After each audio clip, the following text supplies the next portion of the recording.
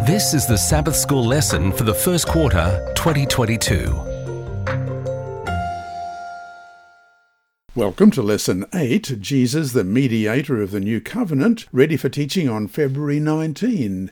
It's from the series In These Last Days, The Message of Hebrews. The author is Dr. Felix Cortes, Associate Professor of New Testament Literature in the Seventh-day Adventist Theological Seminary at Andrews University. And I'm your reader for today, Dr. Percy Harold. Sabbath afternoon, February 12. Before we start, let's pray. Our Heavenly Father, we thank you that not only did Jesus come and live and die, but he became our mediator in heaven. And we know that as we come to you through him, that you hear us, that you supply your Holy Spirit to help us with our daily lives, but also with the understanding of your word. And as we open your word, your law this week, as we look at what you are telling us in the book of Hebrews, we pray that your Holy Spirit will guide and bless each one of us. And particularly today, I'd like to pray for people in Lagos in Nigeria, or Uruguay, Montevideo, or Miami in Florida, or Broome in Western Australia, or the United Arab Emirates, where people listen, and Munich in Germany. As people listen to your word in these lessons, I pray that your Spirit will guide and bless, that each of us may come closer to the lovely Jesus who provided his life for our salvation. Bless us now, we pray, in Jesus' name. Amen. Our memory text this week is Hebrews chapter 8 and verse 6. But as it is, Christ has obtained a ministry that is as much more excellent than the old as the covenant he mediates is better, since it is enacted on better promises.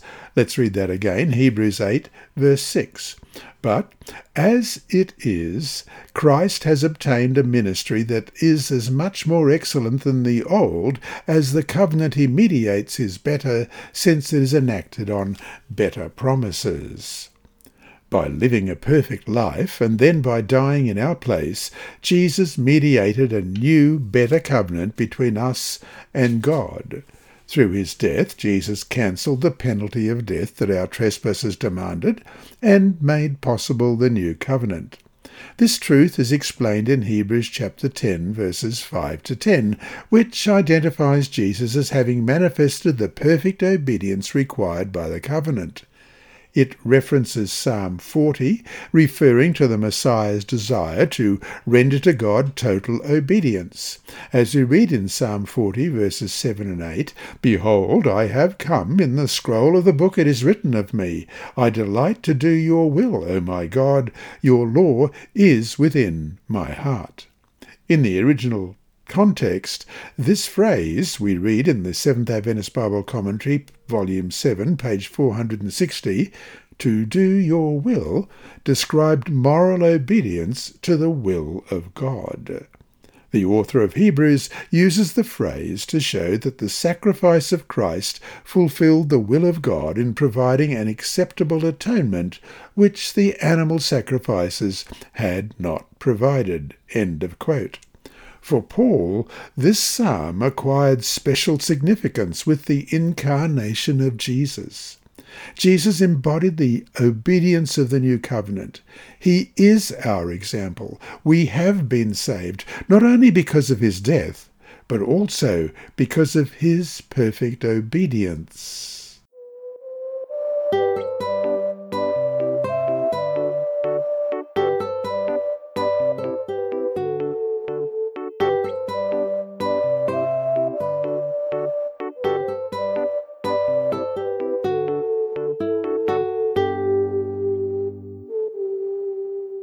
Sunday, February 13. The need of a new covenant. Read Hebrews chapter 7, verses 11 to 19. Why was a new covenant needed? Hebrews 7, beginning at verse 11. Therefore, if perfection were through the Levitical priesthood, For under it the people received the law, what further need was there that another priest should rise according to the order of Melchizedek, and not be called according to the order of Aaron? For the priesthood being changed, of necessity there is also a change of the law. For he of whom these things are spoken belongs to another tribe, from whom no man has officiated at the altar. For it is evident that our Lord arose from Judah, of which tribe Moses spoke nothing concerning priesthood, and it is yet far more evident if, in the likeness of Melchizedek, there arises another priest, who has come not according to the law of a fleshly commandment, but according to the power of an endless life. For he testifies, "You are a priest forever, according to the order of Melchizedek." For on the one hand there is an annulling of the former commandment because of its weakness and unprofitableness, for the law made nothing perfect. On the other hand there is the bringing in of a better hope through which we draw near to God. According to Hebrews, the fact that Jesus was appointed priest according to the order of Melchizedek implied that a new covenant had been inaugurated. The Old Covenant had been given on the basis of the Levitical priesthood, as we read in verse 11. The Levitical priests acted as mediators between God and Israel, and the law excluded anyone else from the priesthood. The author concludes, then, that a change of priesthood implies a change of the law of the priesthood, as well as the change of the covenant, and we saw that in verses 12, 18, and 19. The issue with the Old Covenant was that it could not provide perfection. We saw that in verse 11. Paul is talking about the Levitical priesthood and its ministry, or sacrifices and feasts, etc. The animal sacrifices offered through them could not provide true total cleansing from sin or access to God. We read in Hebrews 10, 1-4, "For the law, having a shadow of the good things to come, and not the very image of the things, can never with these same sacrifices which they offer continually year by year make those who approach perfect. For then would they not have ceased to be offered. For the worshippers, once purified, would have had no more consciousness of sins, but in those sacrifices there is a reminder of sins every year. For it is not possible that the blood of bulls and goats could take away sins." And Hebrews 9, verses 13 and 14. "For if the blood of bulls and goats and the ashes of a heifer, sprinkling the unclean, sanctifies for the purifying of the flesh, how much more shall the blood of Christ, who through the eternal Spirit offered himself without spot to God, cleanse your conscience from dead works to serve the living God." And Hebrews 10, 19-23. "Therefore, brethren, having boldness to enter the holiest by the blood of Jesus, by a new and living way which he consecrated for us through the veil, that is, his flesh, and having a high priest over the house of God, let us draw near with a true heart in full assurance of faith, having our hearts sprinkled from an evil conscience and our bodies washed with pure water. Let us hold fast the confession of our hope without wavering, for he who promised is faithful." The fact that a new covenant was necessary does not mean that God was unfair with Israel when he gave them the old covenant. The Levitical ministry and the services of the tabernacle were designed to protect them from idolatry and also to point them to Jesus' future ministry. Hebrews stresses that the sacrifices were a shadow of good things to come in Hebrews 10:1. By pointing them to Jesus, the sacrifices should have helped the people put their hope and faith in the Lamb of God who takes away the sin of the world, John 1:29. And we'll compare that with Isaiah chapter 53, one of my favourite chapters in the Scriptures. Let's read it right through. Isaiah 53, beginning at verse 1. "Who has believed our report? And to whom has the arm of the Lord been revealed? For he shall grow up before him as a tender plant, and as a root out of dry ground. He has no form of comeliness, and when we see him, there is no beauty that we should desire him.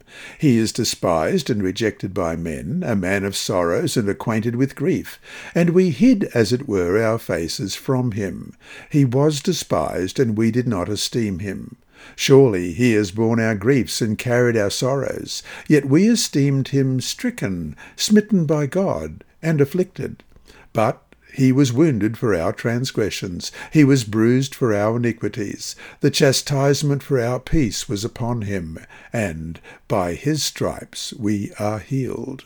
All we like sheep have gone astray.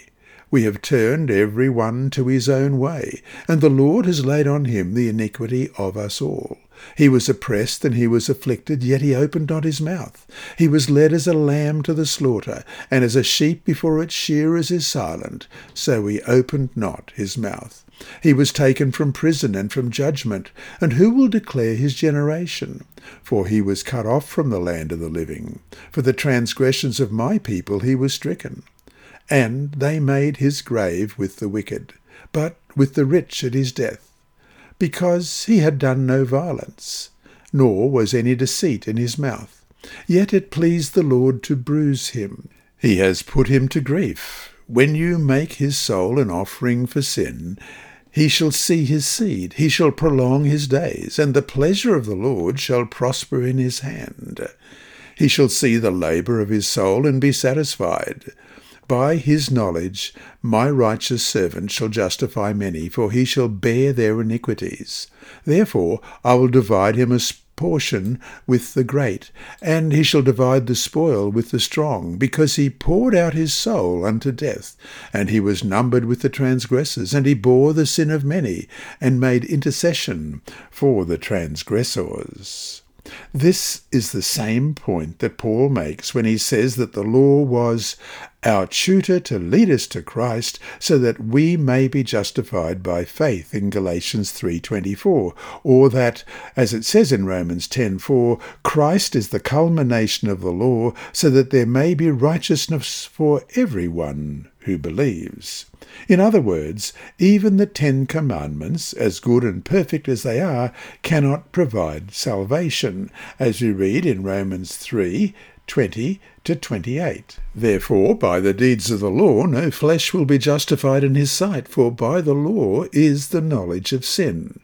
But now the righteousness of God apart from the law is revealed, being witnessed by the law and the prophets, even the righteousness of God through faith in Jesus Christ, to all and on all who believe, for there is no difference. For all have sinned and fall short of the glory of God, being justified freely by his grace through the redemption that is in Christ Jesus, whom God set forth as a propitiation by his blood through faith to demonstrate his righteousness, because in his forbearance God had passed over the sins that were previously committed, to demonstrate at the present time his righteousness, that he might be just and the justifier of the one who has faith in Jesus. Where is boasting then? It is excluded. By what law? Of works? No, but by the law of faith. Therefore, we conclude that a man is justified by faith apart from the deeds of the law. And Romans 7:12-14. Therefore the law is holy, and the commandment holy, and just, and good. Has then what is good become death to me? Certainly not. But sin, that it might appear sin, was producing death in me through what is good, so that sin through the commandment might become exceedingly sinful. For we know that the law is spiritual, but I am carnal, sold under sin. They provide a perfect standard of righteousness, but they do not provide righteousness any more than looking in a mirror can erase the wrinkles of age. For perfect righteousness, we need Jesus as our substitute. And so to finish today, why can't the law save us? After all, if we keep all the commandments, and keep them well, even flawlessly, why shouldn't that save us?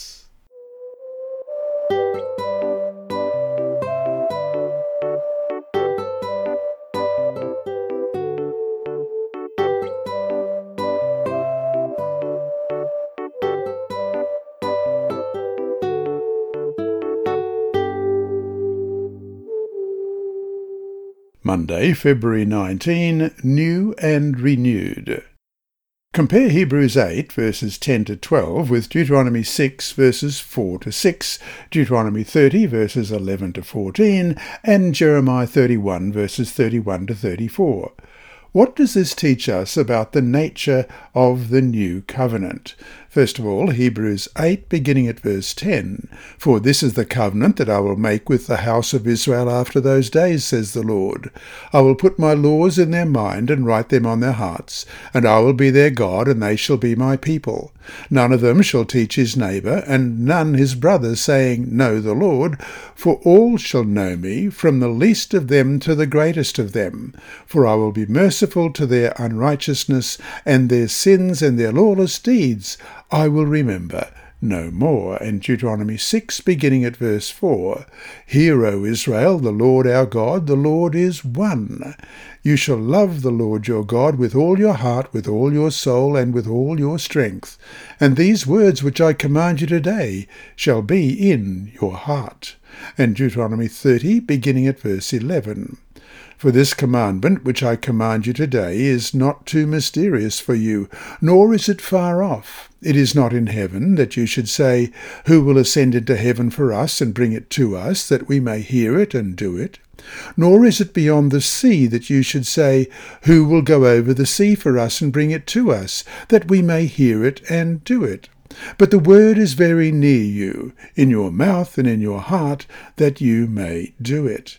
And Jeremiah 31, beginning at verse 31. Behold, the days are coming, says the Lord, when I will make a new covenant with the house of Israel and with the house of Judah, not according to the covenant that I made with their fathers in the day that I took them by the hand to lead them out of the land of Egypt, my covenant which they broke, though I was a husband to them, says the Lord. But this is the covenant that I will make with the house of Israel after those days, says the Lord. I will put my law in their minds, and write it on their hearts, and I will be their God, and they shall be my people. No more shall every man teach his neighbour, and every man his brother, saying, Know the Lord, for they all shall know me, from the least of them to the greatest of them, says the Lord. For I will forgive their iniquity, and their sin I will remember no more. The promise of a new covenant in Hebrews refers back to Jeremiah. According to Jeremiah, God's promise of a new covenant was, in fact, a renewal of the covenant that he had first made with Israel through Moses, as we've just read in Jeremiah 31, verses 31 to 34. It could be argued, then, that Jeremiah 31 was not strictly speaking of a new covenant, but of a renewal of the original covenant with Israel. In fact, the Hebrew word for new, hadashah, can have both the sense of renew and brand new. The issue with the Old Covenant was that the people broke it, as we read in Hebrews 8, verses 8 and 9. Because, finding fault with them, he says, Behold, the days are coming, says the Lord, when I will make a new covenant with the house of Israel and with the house of Judah, not according to the covenant that I made with their fathers in the day when I took them by the hand to lead them out of the land of Egypt, because they did not continue in my covenant, and I disregarded them, says the Lord. The covenant was not faulty. The people were. If Israel had seen through the symbols to the coming Messiah and put their faith in him, the covenant would not have been broken. Yet, to be fair, there were many believers throughout Israelite history in whom the purposes of the covenant were fulfilled and who had the law in their hearts, as we read in these verses. Psalm 37, verse 31, The law of his God is in his heart, none of his steps shall slide. And Psalm 40, verse 8, I delight to do your will, O my God, and your law is within my heart. And Psalm 119, verse 11, Your word I have hidden in my heart, that I might not sin against you. And Isaiah 51, verse 7, Listen to me, you who know righteousness, you people in whose heart is my law. Do not fear the reproach of men, nor be afraid of their insults. While the new covenant is a renewal of the old covenant, there is a sense in which it is indeed new. Jeremiah's promise of a new covenant did not simply envision a renewal of the conditions that existed before the exile, which had been broken and renewed several times because the nation had lapsed several times into apostasy. And that's because the people were simply unwilling to keep up their end of the covenant with God, as we read in Jeremiah 13:23. Can the Ethiopian change his skin, or the leopard its spots? Then may you do good, who are accustomed to do evil. Instead, God promised to do a new thing in Jeremiah 31 verse 22. The covenant would not be like the covenant that God had made with their fathers in Jeremiah 31:32. Because of the unfaithfulness of the people, the promises that God made under the Mosaic covenant were never fulfilled. Now, in virtue of the guarantee given by the Son, in Hebrews 7:22, by so much more Jesus has become a surety of a better covenant, God would fulfill the purposes of his covenant. God did not change his law or lower his standards. Instead, he sent his Son as a guarantee of the covenant promises, as you read in Hebrews 7:22. By so much more, Jesus has become a surety of a better covenant, and Hebrews 6 verses 18 to 20, that by two immutable things in which it is impossible for God to lie, we might have strong consolation, who have fled to refuge to lay hold of the hope set before us. This hope we have as an anchor of the soul, both sure and steadfast, and which enters the presence behind the veil, where the forerunner has entered for us, even Jesus, having become high priest forever, according to the order of Melchizedek. This is why this covenant does not have curses. It has only blessings, because Jesus fulfilled it perfectly, becoming a curse for us, as we read in Hebrews 3:13. Christ has redeemed us from the curse of the law, having become a curse for us. For it is written, "Cursed is everyone who hangs on a tree." And so to finish today, read 2 Timothy 2:13. What can we learn from God's faithfulness to his people and to his plans as we consider our relationships with others and our plans? 2 Timothy 2 verse 13. If we are faithless, he remains faithful. He cannot deny himself.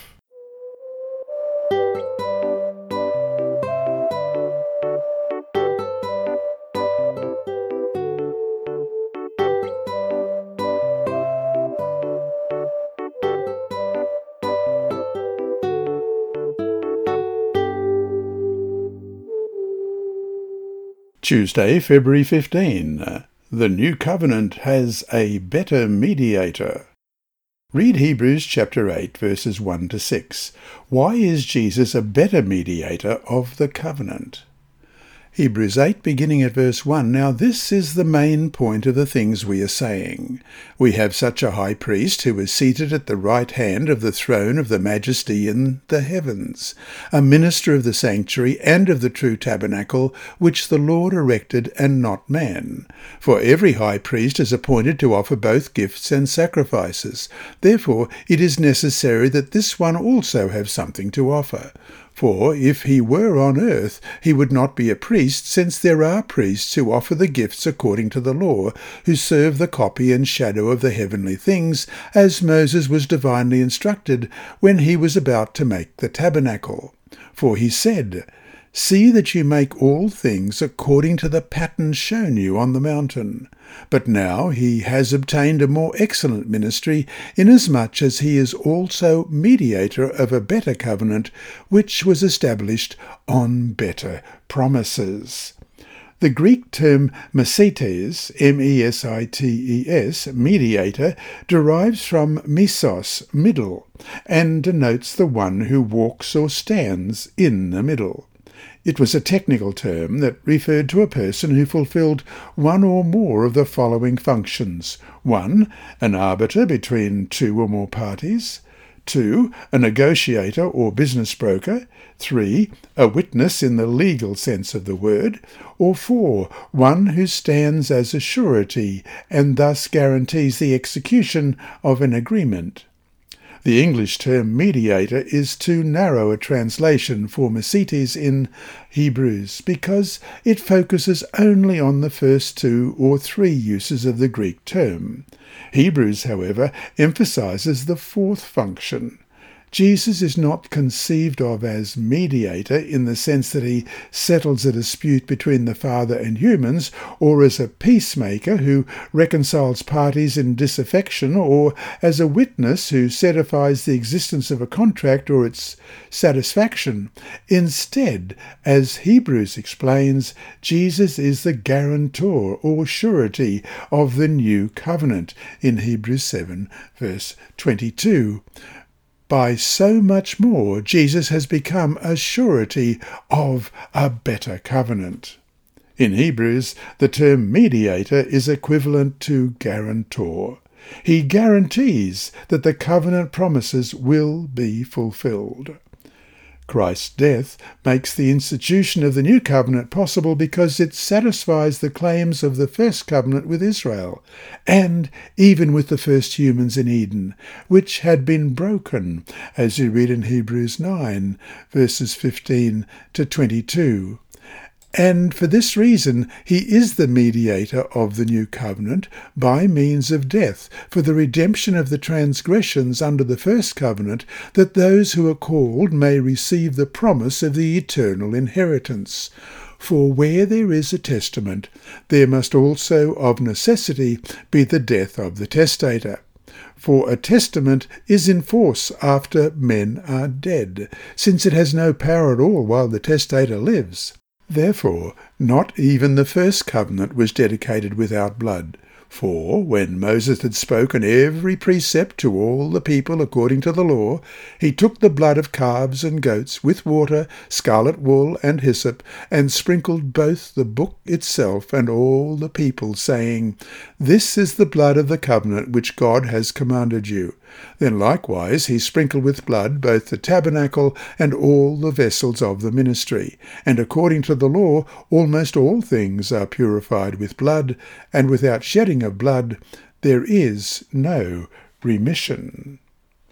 In this sense, Jesus is the guarantor who took upon himself all the legal obligations of the covenant that had been broken. In another sense, Jesus' exaltation in heaven guarantees that God's promises to human beings will be fulfilled, as we read in Hebrews 6:19 and 20. This hope we have as an anchor of the soul, both sure and steadfast, and which enters the presence behind the veil, where the forerunner has entered for us, even Jesus, having become high priest forever, according to the order of Melchizedek. Jesus guarantees the covenant because he has shown that God's promises are true. By resurrecting Jesus and seating him at his right hand, the Father has shown that he will resurrect us and also bring us to him. Jesus is a greater mediator than Moses, because he ministers in the heavenly sanctuary and has offered himself as a perfect sacrifice for us, as we read in our text today in Hebrews 8, verses 1 to 5. And we also read this in Hebrews 10, verses 5 to 10. Therefore, when he came into the world, he said, "Sacrifice and offering you did not desire, but a body you have prepared for me. In burnt offerings and sacrifices for sin you had no pleasure. Then I said, Behold, I have come. In the volume of the book it is written of me, to do your will, O God."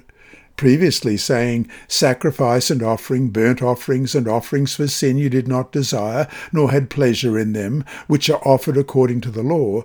Then he said, "Behold, I have come to do your will, O God."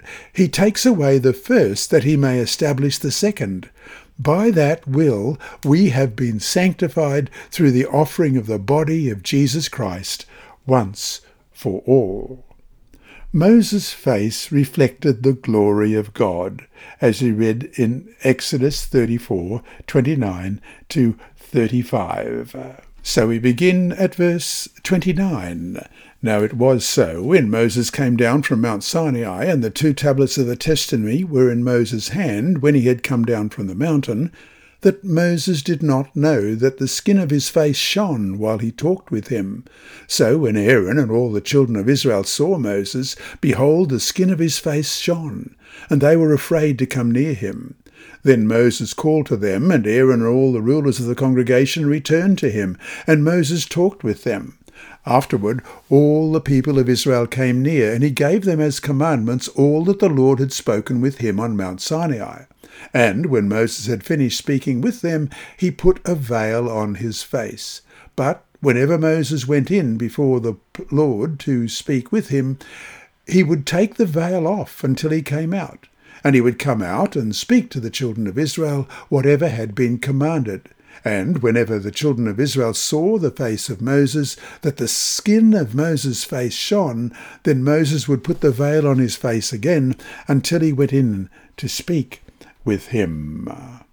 But Jesus is the glory of God, as we read in Hebrews 1:3, who, being the brightness of his glory and the express image of his person, and upholding all things by the word of his power, when he had by himself purged our sins, sat down at the right hand of the Majesty on high. And John 1 and verse 14. And the Word became flesh and dwelt among us, and we beheld his glory, the glory as of the only begotten of the Father, full of grace and truth. Moses spoke with God face to face. We read in Exodus 33:11, so the Lord spoke to Moses face to face, as a man speaks to his friend, and he would return to the camp. But his servant Joshua the son of Nun, a young man, did not depart from the tabernacle. But Jesus is God's word personified, as we read in Hebrews 4, verses 12 and 13. For the word of God is living and powerful and sharper than any two-edged sword, piercing even to the division of soul and spirit and of joints and marrow, and is a discerner of the thoughts and intents of the heart. And there is no creature hidden from his sight, but all things are naked and open to the eyes of him to whom we must give account. And John 1, verses 1 to 3, in the beginning was the Word, and the Word was with God, and the Word was God. He was in the beginning with God. All things were made through him, and without him nothing was made that was made. And again, verse 14, and the Word became flesh and dwelt among us. And we beheld his glory, the glory as of the only begotten of the Father, full of grace and truth. And so to finish today, yes, Christ has satisfied the demands of the covenant for obedience. In this light, what is the role of obedience in our life, and why is it still so important?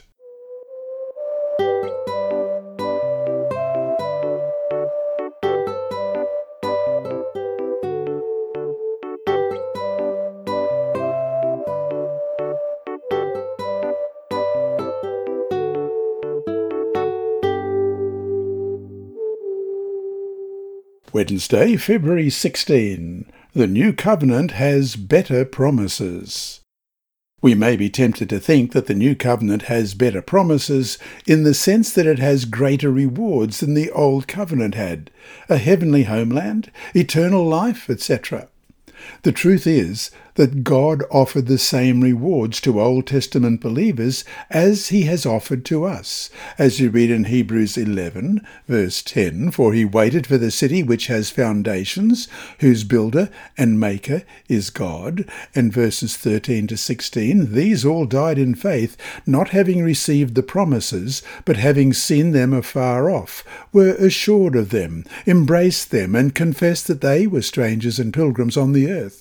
For those who say such things declare plainly that they seek a homeland. And truly, if they had called to mind that country from which they had come out, they would have had opportunity to return. But now they desire a better, that is, a heavenly country. Therefore God is not ashamed to be called their God, for he has prepared a city for them.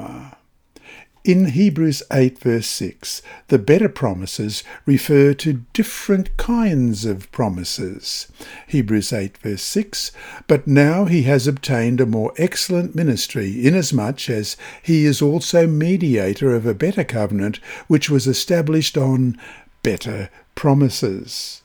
The better promises refers to different kinds of promises. The covenant between God and Israel was a formal exchange of promises between God and Israel. God took the initiative and delivered Israel from Egypt and promised to lead them into the promised land. Compare Exodus 24, 1-8 and Hebrews 10, 5-10. What are the similarities and differences between these two promises? Exodus chapter 24, verses 1-8. Now he said to Moses, Come up to the Lord, you and Aaron, Nadab and Abihu, and 70 of the elders of Israel, and worship from afar. And Moses alone shall come near the Lord, but they shall not come near, nor shall the people go up with him. So Moses came and told the people all the words of the Lord and all the judgments, and all the people answered with one voice and said, All the words which the Lord has said we will do. And Moses wrote all the words of the Lord, and he rose early in the morning and built an altar at the foot of the mountain, and 12 pillars according to the 12 tribes of Israel. Then he sent young men of the children of Israel, who offered burnt offerings and sacrificed peace offerings of oxen to the Lord. And Moses took half the blood and put it in basins, and half the blood he sprinkled on the altar. Then he took the book of the covenant and read it in the hearing of the people. And they said, All that the Lord has said we will do, and be obedient. And Moses took the blood, sprinkled it on the people, and said, This is the blood of the covenant which the Lord has made with you, according to all these words. And we compare that with Hebrews 10, verses 5-10. Therefore, when he came into the world, he said, Sacrifice and offering you did not desire, but a body you have prepared for me. In burnt offerings and sacrifices for sin you had no pleasure. Then I said, Behold, I have come. In the volume of the book it is written of me, to do your will, O God. Previously saying, Sacrifice and offering, burnt offerings and offerings for sin you did not desire, nor had pleasure in them, which are offered according to the law. Then he said, Behold, I have come to do your will, O God. He takes away the first, that he may establish the second. By that will we have been sanctified through the offering of the body of Jesus Christ, once for all. The covenant between God and Israel was ratified with blood. This blood was sprinkled both over and beneath the altar. The people of Israel promised to obey all that the Lord had spoken. As we read in Steps to Christ, page 62, the condition of eternal life is now just what it always has been, just what it was in paradise before the fall of our first parents. Perfect obedience to the law of God, perfect righteousness. If eternal life were granted on any condition short of this, then the happiness of the whole universe would be imperilled. The way would be open for sin, with all its train of woe and misery, to be immortalized. End of quote. God satisfies the absolute demand of the new covenant for us because he gave his own Son to come and live a perfect life so that the promises of the covenant might be fulfilled in him and then offered to us by faith in Jesus. Jesus' obedience guarantees the covenant promises, as we read in Hebrews 7:22. By so much more, Jesus has become a surety of a better covenant. It first requires that God give him the blessings of the covenant, which are then given to us. Indeed, those who are in Christ will enjoy those promises with him. Second, God gives us his Holy Spirit to empower us to fulfill his law. And so to finish today, Christ has satisfied the demands of the covenant. Therefore, the fulfillment of God's promises to us is not in doubt. How does this help you understand the meaning of 2 Corinthians 1, 20-22? What wonderful hope is found here for us? 2 Corinthians 1, beginning at verse 20. For all the promises of God in him are yes, and in him amen, to the glory of God through us. Now he who establishes us with you in Christ and has anointed us is God, who also has sealed us and given us the Spirit in our hearts as a guarantee.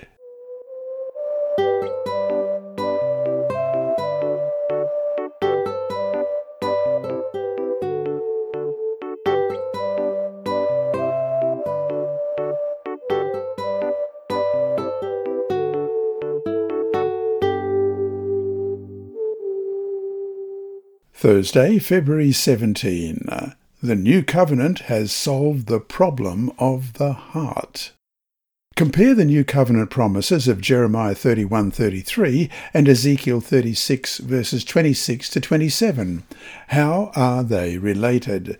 Jeremiah 31, beginning at verse 33, But this is the covenant that I will make with the house of Israel after those days, says the Lord.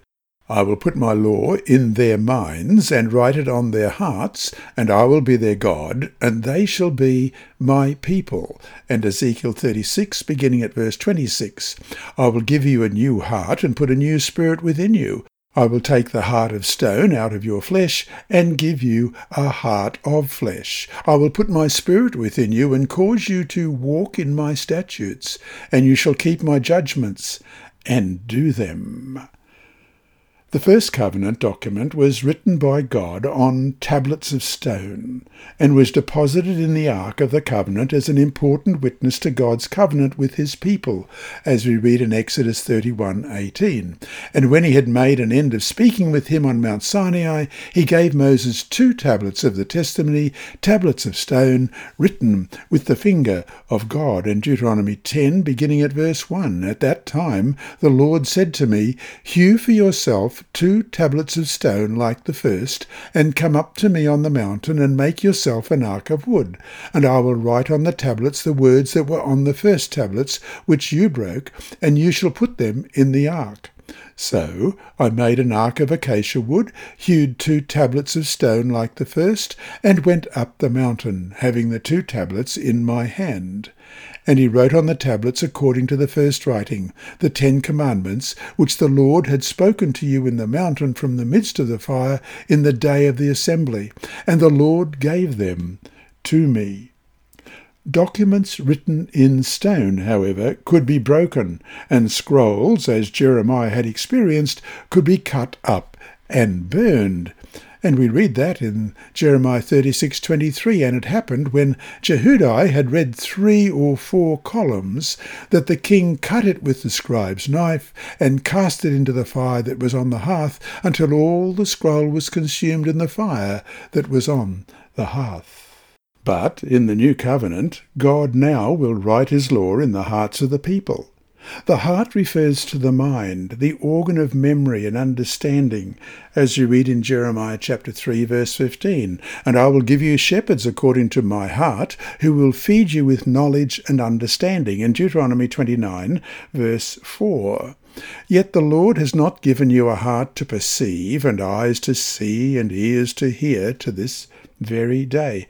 And especially to the place where conscious decisions are made, as we read in Jeremiah 3, verse 10. And yet for all this her treacherous sister Judah has not turned to me with her whole heart, but in pretense, says the Lord, in Jeremiah 29 and verse 13. And you will seek me and find me when you search for me with all your heart. This promise did not simply secure access to and knowledge of the law for everyone. It also, and more important, was to bring about a change in the heart of the nation.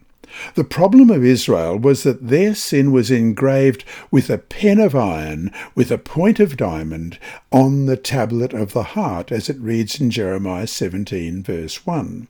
They had a stubborn heart, Jeremiah 13:10, this evil people who refuse to hear my words, who follow the dictates of their hearts, and walk after other gods to serve them and worship them, shall be just like this sash, which is profitable for nothing, and Jeremiah 23:17.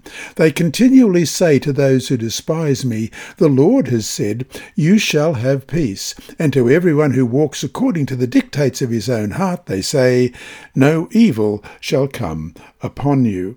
Therefore, it was impossible for them to do the right thing, as you read in Jeremiah 13:23. Can the Ethiopian change his skin, or the leopard his spots? Then may you also do good who are accustomed to do evil. Jeremiah did not announce a change in the law, because the problem of Israel was not the law, but the heart. God wanted Israel's faithfulness to be a grateful response to what he had done for them. Thus, he gave the 10 Commandments to them with a historical prologue, expressing his love and care for them, as you read in Exodus chapter 20, verses 1 and 2.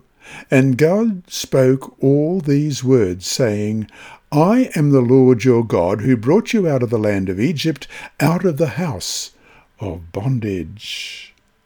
God wanted Israel to obey his laws as an acknowledgement that he wanted the best for them, a truth revealed in their great deliverance from Egypt. Their obedience was to be an expression of gratitude, a manifestation of the reality of their relationship. The same is true today for us. Jesus' love and care in dying for us is the prologue of the new covenant, as you read in Luke 22, verse 20. Likewise, he also took the cup after supper, saying, This cup is the new covenant in my blood, which is shed for you. True obedience comes from the heart as an expression of love, as you read in Matthew 22, verses 34 to 40. But when the Pharisees heard that he had silenced the Sadducees, they gathered together. Then one of them, a lawyer, asked him a question, testing him and saying, Teacher, which is the great commandment of the law? Jesus said to him, You shall love the Lord your God with all your heart, with all your soul, and with all your mind. This is the first and great commandment. And the second is like it. You shall love your neighbour as yourself. On these 2 commandments hang all the law and the prophets. This love is the distinguishing mark of the presence of the Holy Spirit in the life of the believer. God pours his love on us through his Spirit, as you read in Romans 5:5. Now hope does not disappoint, because the love of God has been poured out in our hearts by the Holy Spirit, who was given to us, the reception of whom is expressed by love, as we read in Galatians 5:22. But the fruit of the Spirit is love, joy, peace, long-suffering, kindness, goodness, faithfulness. So to finish the day, if ancient Israel was to love God, even without the understanding of Christ's death, why shouldn't we love God even more than they did? How does obedience make manifest the reality of that love?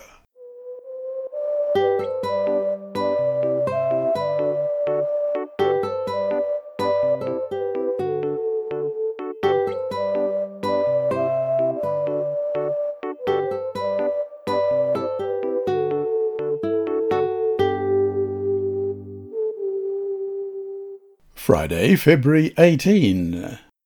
From the book Steps to Christ, my favourite little book, page 60, 64 and 65, we read, If our hearts are renewed in the likeness of God, if the divine love is implanted in the soul, will not the law of God be carried out in the life? When the principle of love is implanted in the heart, when man is renewed after the image of him that created him, the new covenant promise is fulfilled of Hebrews 10:16. I will put my laws into their hearts, and in their minds will I write them. And if the law is written in the heart, will it not shape the life? Obedience, the service and allegiance of love, is the true sign of discipleship. Thus the Scripture says, "This is the love of God, that we keep his commandments. He that saith, I know him, and keepeth not his commandments, is a liar, and the truth is not in him." 1 John 5, verse 3, and chapter 2, verse 4. Instead of releasing man from obedience, it is faith, and faith only, that makes us partakers of the grace of Christ, which enables us to render obedience. The closer you come to Jesus, the more faulty you will appear in your own eyes, for your vision will be clearer, and your imperfections will be seen in broad and distinct contrast to his perfect nature. This is evidence that Satan's delusions have lost their power, that the vivifying influence of the Spirit of God is arousing you. No deep-seated love for Jesus can dwell in the heart that does not realize its own sinfulness. The soul that is transformed by the grace of Christ will admire his divine character, but if we do not see our own moral deformity, it is unmistakable evidence that we have not had a view of the beauty and excellence of Christ. End of quote. And that brings us to our 2 discussion questions for this week. 1. Think about the statements of Ellen G. White above. What does the fact that the closer we come to Christ, the more sinful we will appear in our own eyes tell us about how we must not let the realization of our own defects cause us to give up faith in despair? And 2, dwell more on the idea that the law is being written in our hearts. What does that mean for the spiritual life of a Christian? How could understanding and experiencing this truth help us avoid the kind of obedience that is really only legalism? Obedience that has been called in Hebrews 9:14 dead works.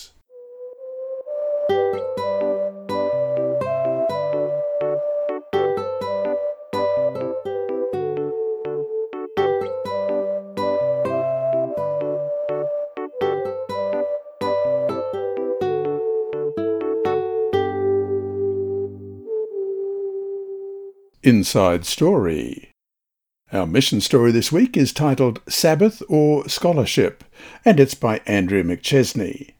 It was an offer the Seventh-day Adventist girl could not refuse, a full scholarship to study at a private non-Christian school. Malevolev grew up in an Adventist home and had been taught to remember God in all her decisions. She planned to enter Taiwan Adventist Academy when she finished 6th grade. Then recruiters from a private school showed up in her village and offered her a full scholarship.